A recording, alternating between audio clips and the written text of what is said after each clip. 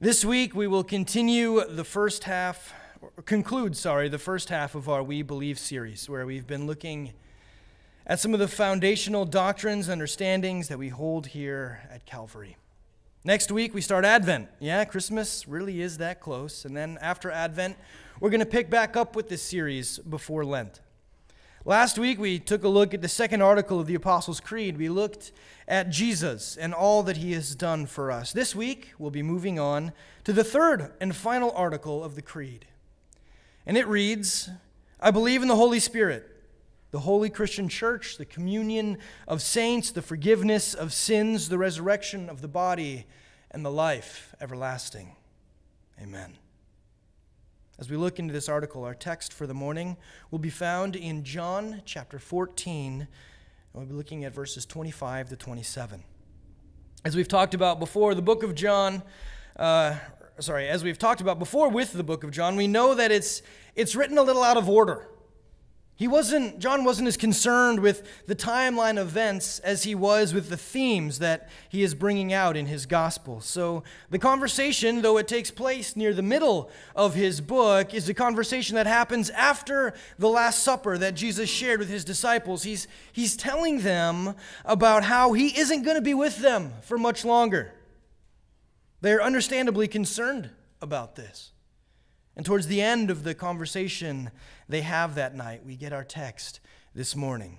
Again, it's John chapter 14, verses 25 to 27. If you have your Bibles with you this morning, I encourage you to follow along. There's a Bible in the pew in front of you if you prefer, but the words will also be on the screens beside me. We read the word of the Lord, John 14, 25 to 27. All this I have spoken while still with you. But the Advocate, the Holy Spirit, whom the Father will send in my name, will teach you all things and will remind you of everything I have said to you. Peace I leave with you, my peace I give you. I do not give to you as the world gives. Do not let your hearts be troubled, and do not be afraid. Thus ends the reading. Let's pray. God, we thank you for all that you have given to us. We thank you for your word, Lord. Pray that you would speak through your word this morning, that you would perform the miracle that feeds our souls. We pray this in your name. Amen. So I know Advent starts next week, but today we're going to begin by talking about Santa and belief, or at least the way that Santa and belief are tied together in the movie Elf. If you're not familiar with the movie, you're missing out. It's fantastic and hilarious, but we're not going to work through the whole plot this morning. Instead, we're just going to jump to the very end, the climax of the story, where Santa has crash-landed the sleigh in Central Park, and the Central Park Rangers are coming for him.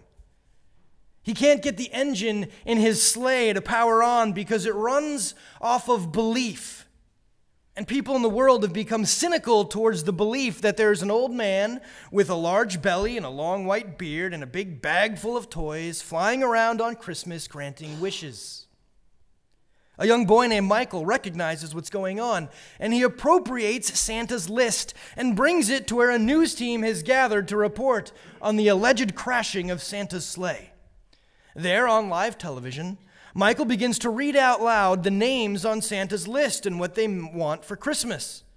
As people hear their names and are given proof of Santa, belief swells enough that Santa's sleigh is given the power it needs to outrun the big bad Central Park Rangers, and it flies off into the night, and Christmas is saved by the work of a young boy and the belief of the masses. A recap of the movie does it no justice. And I did that kind of on purpose. You should just really go watch it sometime. It's a great Christmas movie. But that said, I believe this part of the movie serves to point out a few things about some of the traps that we fall into when it comes to belief, when it comes to faith.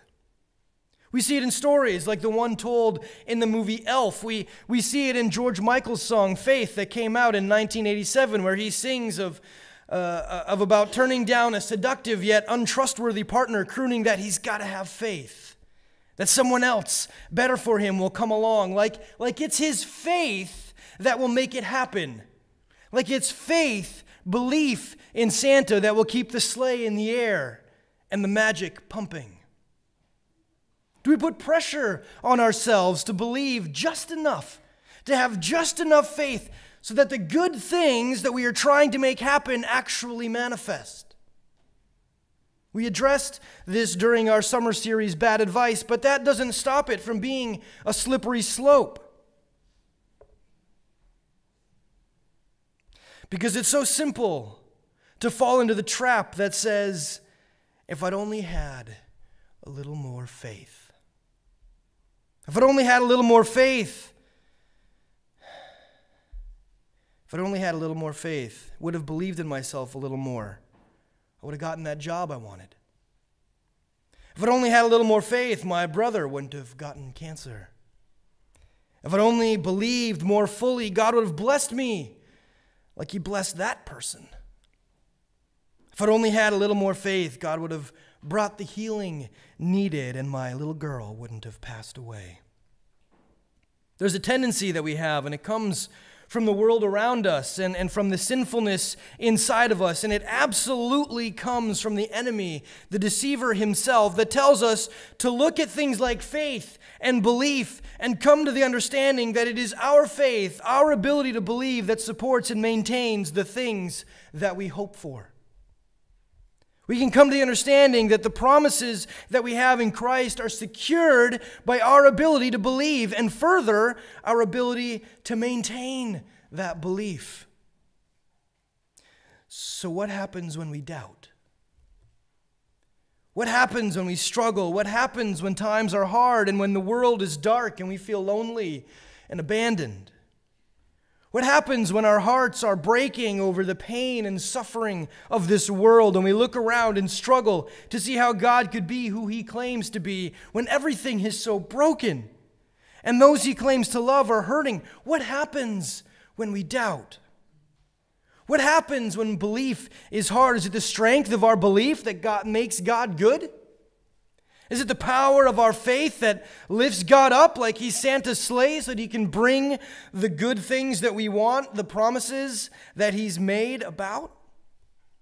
Is it our lack of faith that has caused the sleigh to crash so that we find ourselves in a cynical, broken place with belief, with faith that is wavering? What happens when we doubt? Does doubt mean that we are no longer saved? Does struggling with faith mean that we are outside of God's promises? Does a stumble here and a falling out there mean that we are too weak to be considered one of God's elect? And now we find ourselves on the outside looking in? If it's up to us and the potency of our faith, we have a lot of problems, don't we? Things aren't looking so good because it's much easier to slip in our faith than it is to hold it down perfectly. We are prone to wander, Lord. We feel it. Prone to leave the God we love. How are we doing with that? As I wrestle with my struggle to believe, to have faith perfectly, I am so thankful for the Father that we find in the book of Mark, chapter 9. I've referenced him a few times in sermons. The Father who brings his possessed son to the wandering teacher, the worker of miracles, the one who has been casting out demons. He brings his boy, his joy, the apple of his eye to this man who has proven that he can cure the boy's situation and says, "If you can do anything, take pity on us and help us." And Jesus looks the man in the eye and says, "If you can?" Everything is possible for one who believes. To which the Father responds with words that echo the cry of my own heart, the cry of the faithful yet fallen, the cry of the broken believer. I believe. Help my unbelief. I believe. Help my unbelief. We aren't told what takes place in that father's heart. We aren't given a game plan of how Jesus worked in him, but what we are told is that Jesus healed his son. That God worked in that man's heart and helped his unbelief. And we know that God does the same for us today. We confess in the third article of the Apostles' Creed that we believe in the Holy Spirit.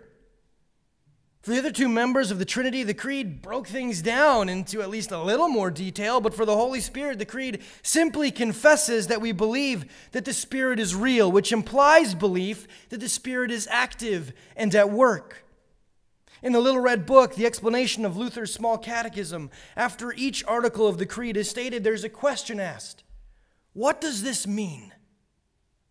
Here's the first part of the answer we find for the third article. What does this mean? I believe that I cannot, by my own reason or strength, believe in Jesus Christ, my Lord, or come to him.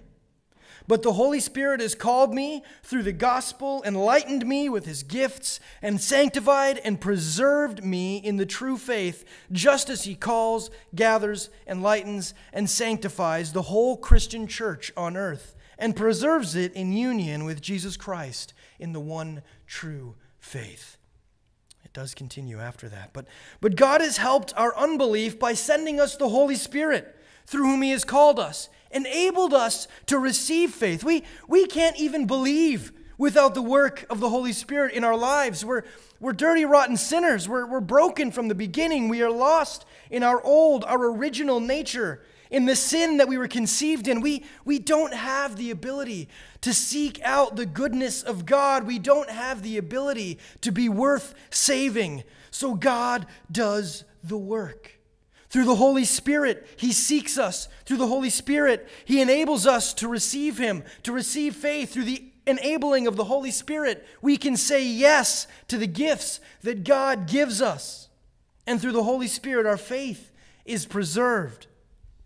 It's not the potency of our faith that saves us, but the power of the Holy Spirit preserving our faith. Because ultimately, yes, it is faith that saves us. The Bible is clear. We are saved through faith in Christ, through belief in Christ Jesus and his death and resurrection. That is what ultimately saves us, ultimately what brings us into the family of God. And it is only through the power of the Holy Spirit at work in our lives that we can have faith in the first place. And oh, how the Spirit is at work. I love this picture that we have of Jesus in our text this morning. But the Advocate, the Holy Spirit, whom the Father will send in my name, will teach you all things and will remind you of everything that I have said to you. In our failures, God has not given up on us. He is continuing to teach us, continuing to invest in us through his Spirit, and he is continuing to remind us of all that Jesus has said to us, all that Jesus has done for us. Through the working of the Holy Spirit, we are reminded of God's love for us. Through the working of the Holy Spirit, we are reminded of the grace that God has poured out over us. Through the working of the Holy Spirit, we are reminded of a God who wanted to know us so deeply that he sent his Son to earth.